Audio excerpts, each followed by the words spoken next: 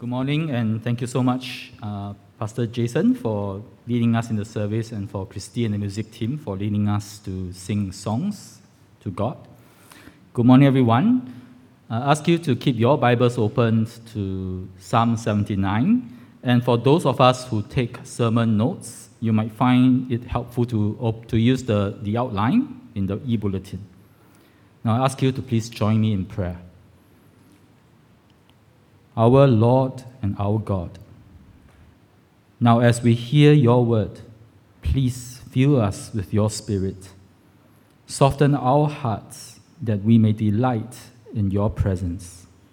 Sharpen our minds that we may discern your truth.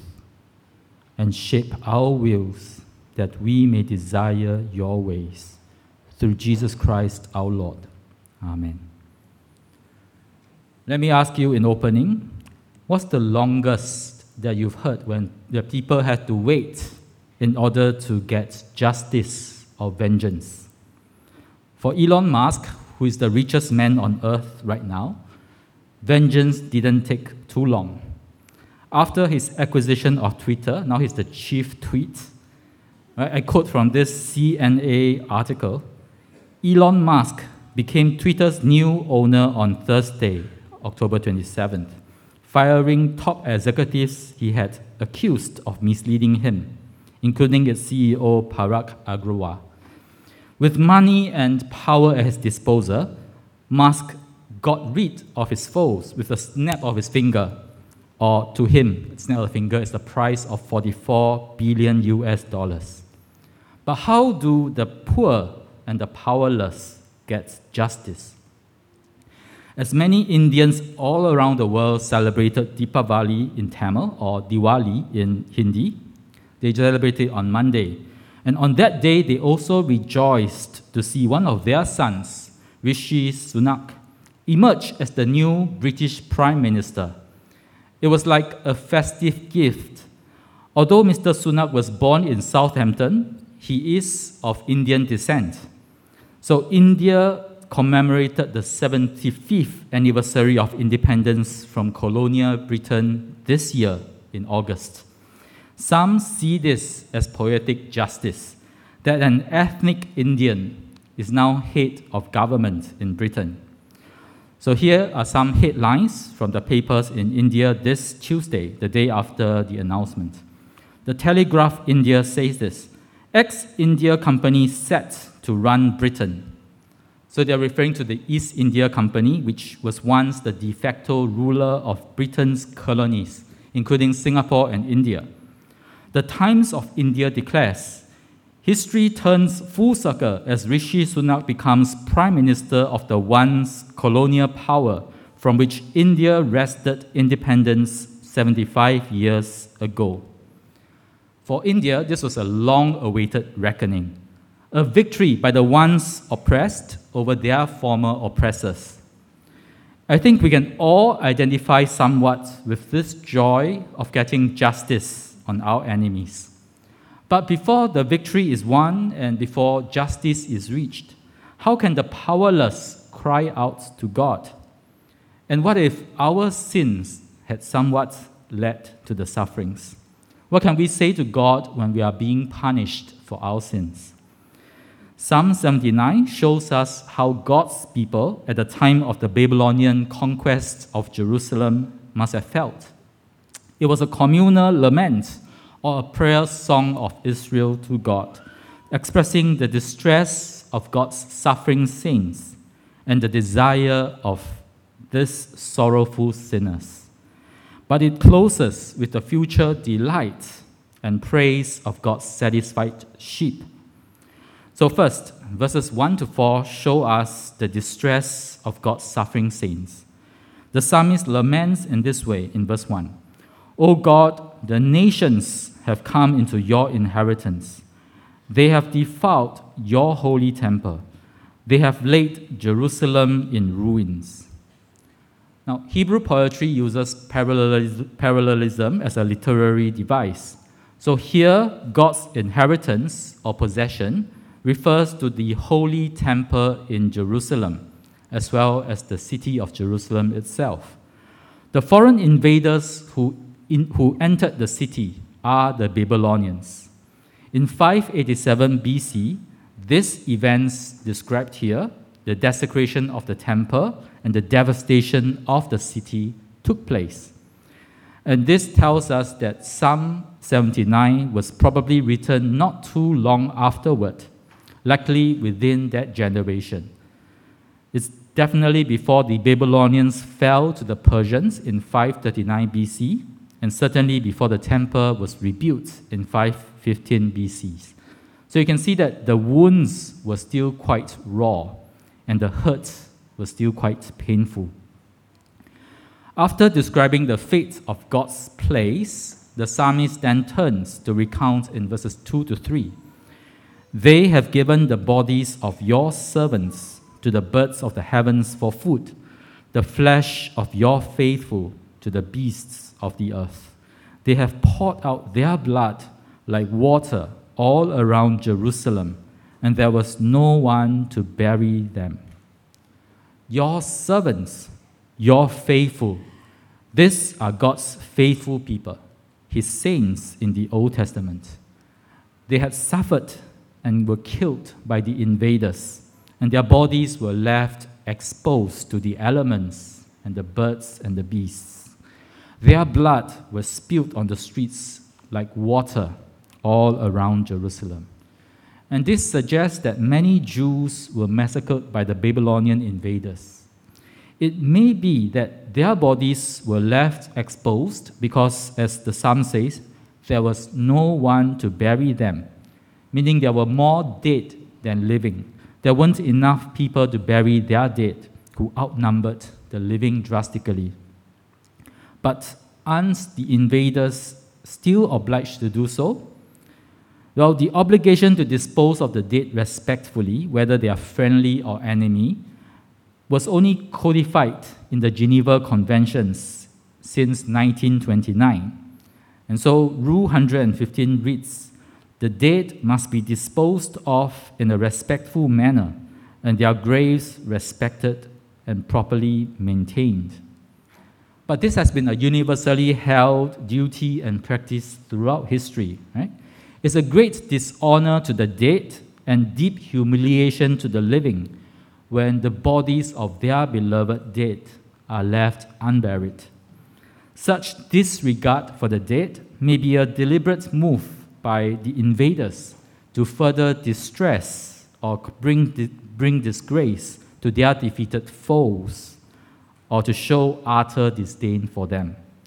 It draws comparison with terrible atrocities like the Nazi treatment of the Jewish people in the Holocaust, the Khmer Rouge genocide in Cambodia against the ethnic minorities, or more recently, the Russian war crimes in Ukraine.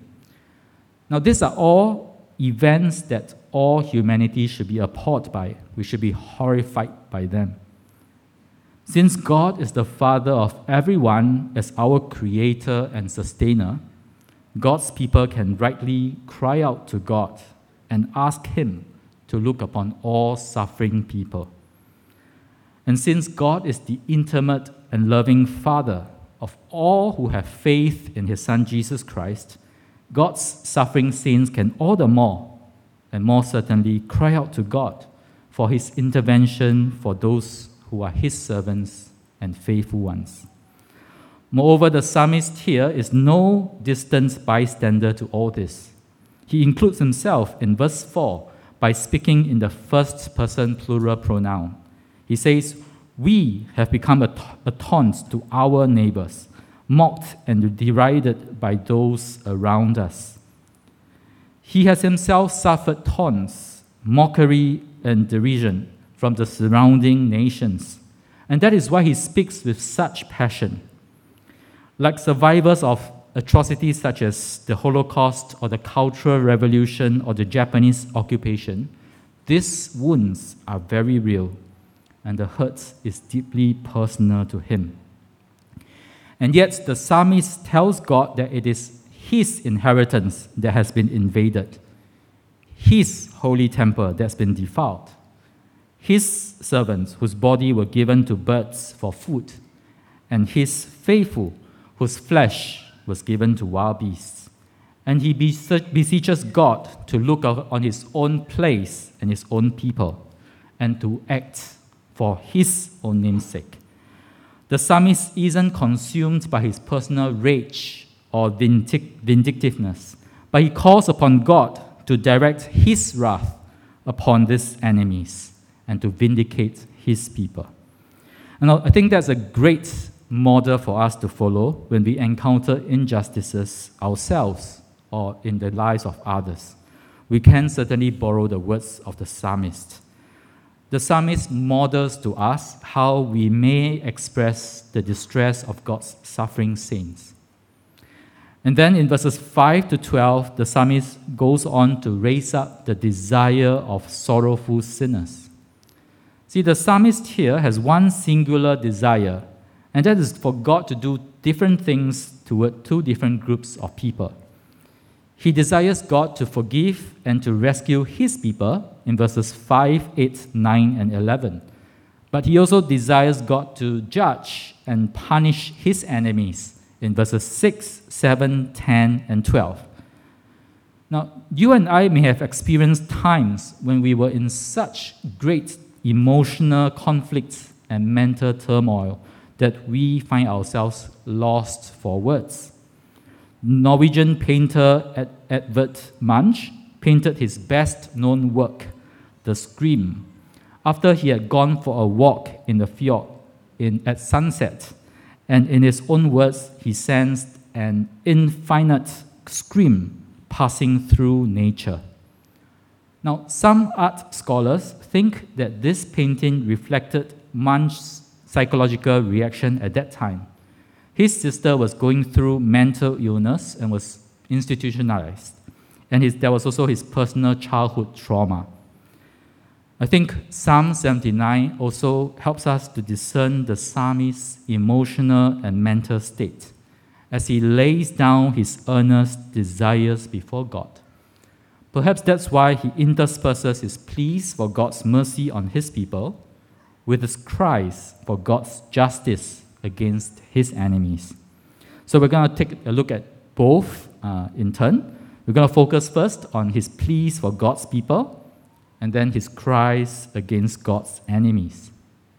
First, in verse 5, the psalmist cries out, "How long, O Lord, will you be angry forever? Will your jealousy burn like fire?" See, the psalmist acknowledges that God's saints are also sinners who deserve God's wrath. And that is why he doesn't ask God, "Why are you angry?" but rather, "How long will you be angry? Is this going to last forever?" In fact, the word jealousy itself hints at the reason for God's anger. God had warned his people in Exodus 34, verse 14, "You shall worship no other God, for the Lord, whose name is jealous, is a jealous God." God is rightly jealous for the exclusive faithfulness of his people, just as you and I rightly expect absolute fidelity from our spouses. God redeemed Israel to belong to himself, but she has committed adultery against God by worshipping foreign gods. And so God's jealousy burns righteously like fire because of his love for her. It's only when love has grown cold that we grow indifferent to infidelity. The psalmist prays in this way in verses 8 to 9. "Do not remember against us our former iniquities. Let your compassion come speedily to meet us, for we are brought very low. Help us, O God of our salvation, for the glory of your name. Deliver us and atone for our sins for your name's sake." He intermingles once again the pleas for God's forgiveness of their sins and for his deliverance from the hand of sinners. Now, these sins here are their former iniquities, or as some translations rightly translate, the sins of past generations. And yet they confess as well in verse 9 that these are also our sins. The Babylonian invasion is God's judgment for the cumulative sins of God's people. And the people recognize and accept their own guilt. They have broken God's covenant by practicing idolatry and perverting justice. And consequently, God's covenant blessings have been withdrawn from them. And that's why the land is taken away and God's people are decimated. And so the psalmist pleads for God to no longer remember the sins of his people anymore, to meet them with his compassion, to help them and deliver them, and to atone for their sins. Now, for God to remember no more but atone for their sins, sacrifices would have to be made. But remember from verse 1 that God's holy temple has been defiled and God's holy city has been leveled. How then can God atone for the sins of his people? I believe this adds to their anguish. And the basis for their plea, they tell God, is for the glory of your name, for your name's sake. It is for the sake of God's honor among the nations that do not know him nor call upon his name. Also, God's people have been brought very low in their humiliation by these nations, the invaders. God's holy name is at stake in the plight of his people. And so he prays this in verse 11. Let the groans of the prisoners come before you. According to your great power, preserve those doomed to die. The psalmist pleads for God to heed the painful groans of his oppressed people and to rescue them from certain destruction. He again invokes God's compassion for his people.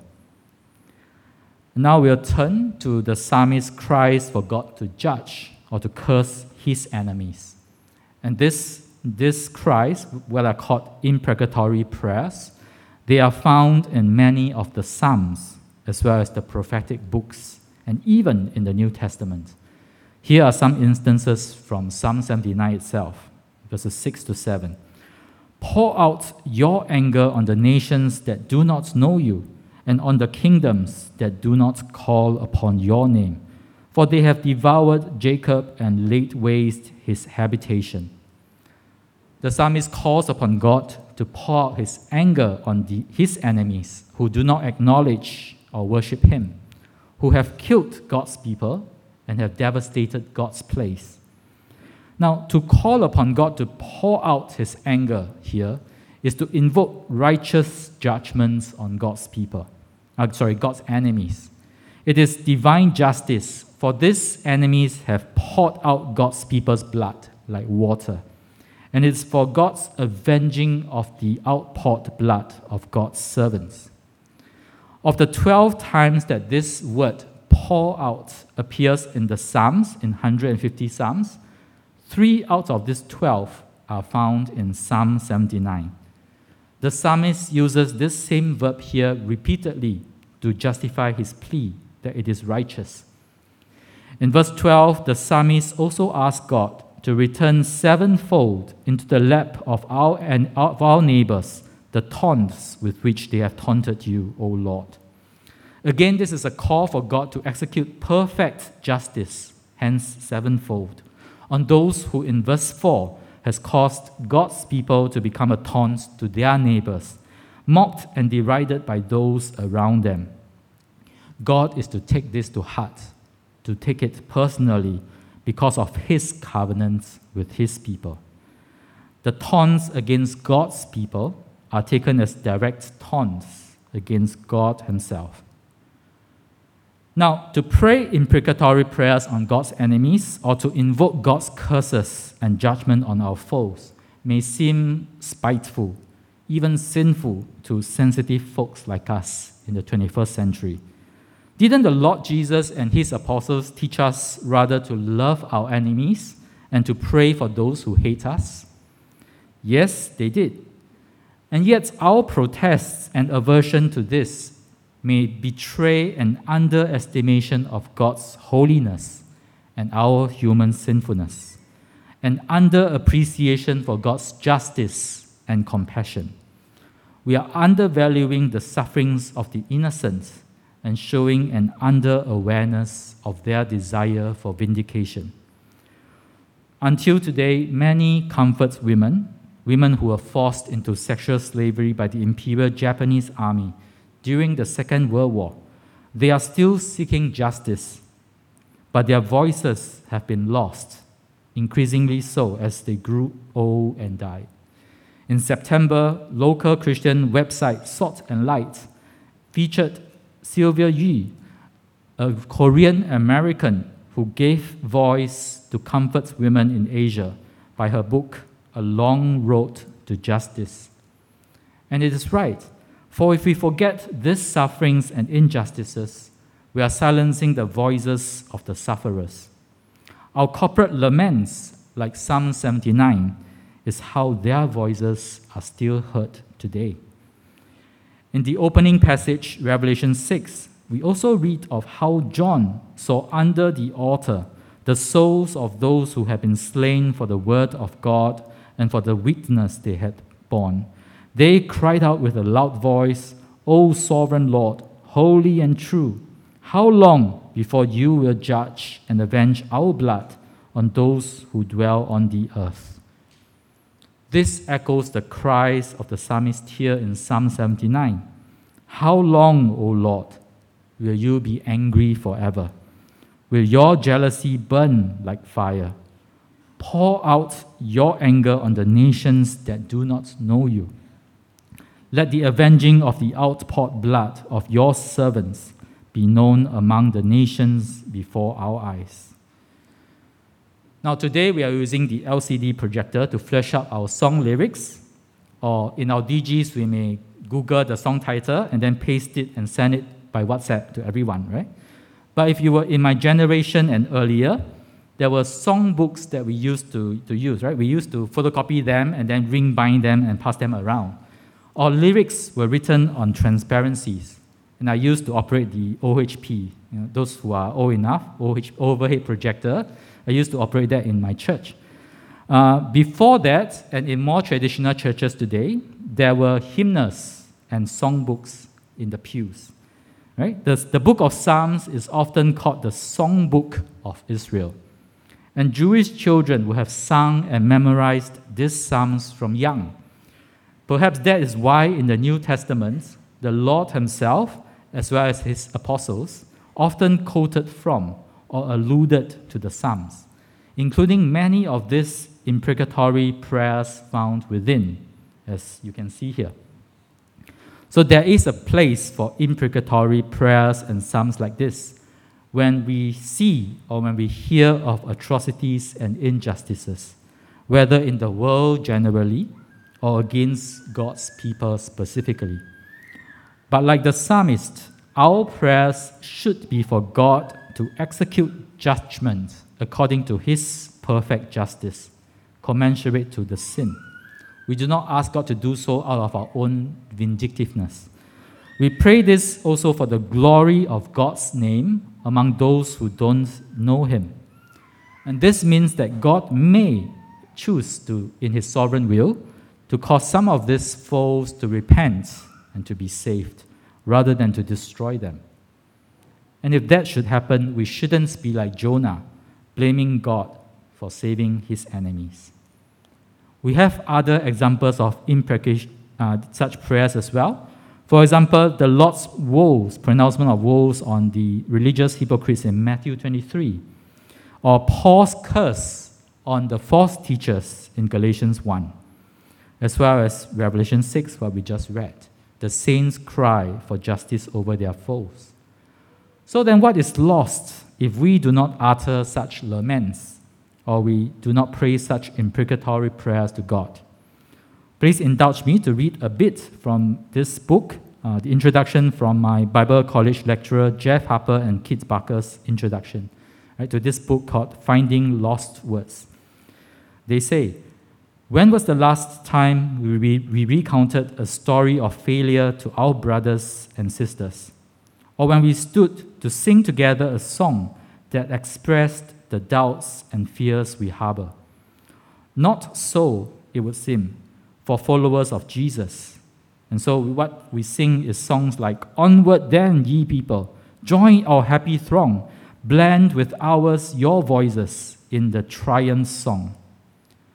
But what happens when reality fails to match the rhetoric? The diagnosis comes back. It is cancer after all. Instead of happy retirement, early onset dementia steals the final years of a spouse's life. A mother stands at the grave of her child. Sexual preference means that fidelity to God will entail a celibate life and years of loneliness.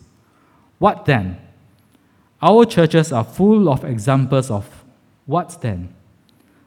Silence, retreat, maintaining a facade, seeds of disconnect that blossom into cynicism and a one-way exit out of the church back door. Faced with the reality of living in a broken world, what options do God's people have? What response should the righteous demonstrate as they inhabit the night time of weeping? The answer is perhaps closer than we realize. And they will go on to suggest that the answer is the Psalms of laments and imprecation in the Bible. And one of their convictions through this project of theirs is this, I quote, that the church needs to rediscover lament. There is a slow erosion of this expression of faith among God's people. The evidence of that loss is demonstrated by the popularly held view that to express lament is necessarily to take up a stance of doubt and unbelief, that verbalizing words of grief to God represents a lack of spiritual maturity rather than being an acceptable, even mandated response to life in a broken world. The net result is that the church has deprived itself of a means to righteously express anguish at both individual and corporate levels. Is it any wonder, then, that we witness so many ungodly, unrighteous responses to sadness and suffering? So this is just from the introduction. If you're interested, you can pick up a copy of this book. It's available on Kindle, so you can get it immediately after the service. Just a plug, shameless plug for my lecturers. But ultimately, even God's judgment is for his name's sake. Right? It's so that God's avenging of the outpoured blood of his servants may be known to the nations before his people's eyes. And in that way, even the nations that do not know him, nor do they call upon God, may come to know him. The forgiveness of our sins and the judgment of our enemies. That is the desire of sorrowful sinners. And finally, we read in verse 13 of the delight of satisfied sheep. This is how the psalm ends in verse 13. But we, your people, the sheep of your pasture, will give thanks to you forever. From generation to generation, we will recount your praise. Now, this is the English Standard Version translation, which seems to imply that although the situation hasn't improved, although God's people remains disenfranchised, although God's place remains devastated, and God's enemies reign undisturbed, yet God's people will still give thanks and praise God forever. Now, this may sound a bit over-idealistic, right? It doesn't seem to fit in with the rest of the psalm's tone of lament. After all, the psalmist's prayer isn't yet answered. The Hebrew connecting word here is simply "and," right? So it's the literary context that really determines how this word is to be translated. But the New International Version's translation is this: "Then we, your people, the sheep of your pasture, will praise you forever." Now, this could be also misunderstood as a transaction taking place between God and his people. God, if you would do this, then we will praise you. There's a condition. But rightly understood, I think the psalmist here is making a passionate plea. He's asking for the desired outcome, that God's people would have one more reason to praise him forever and to recount his praise from generation to generation. So it's really forming parts of the psalmist's lament. How long, O Lord?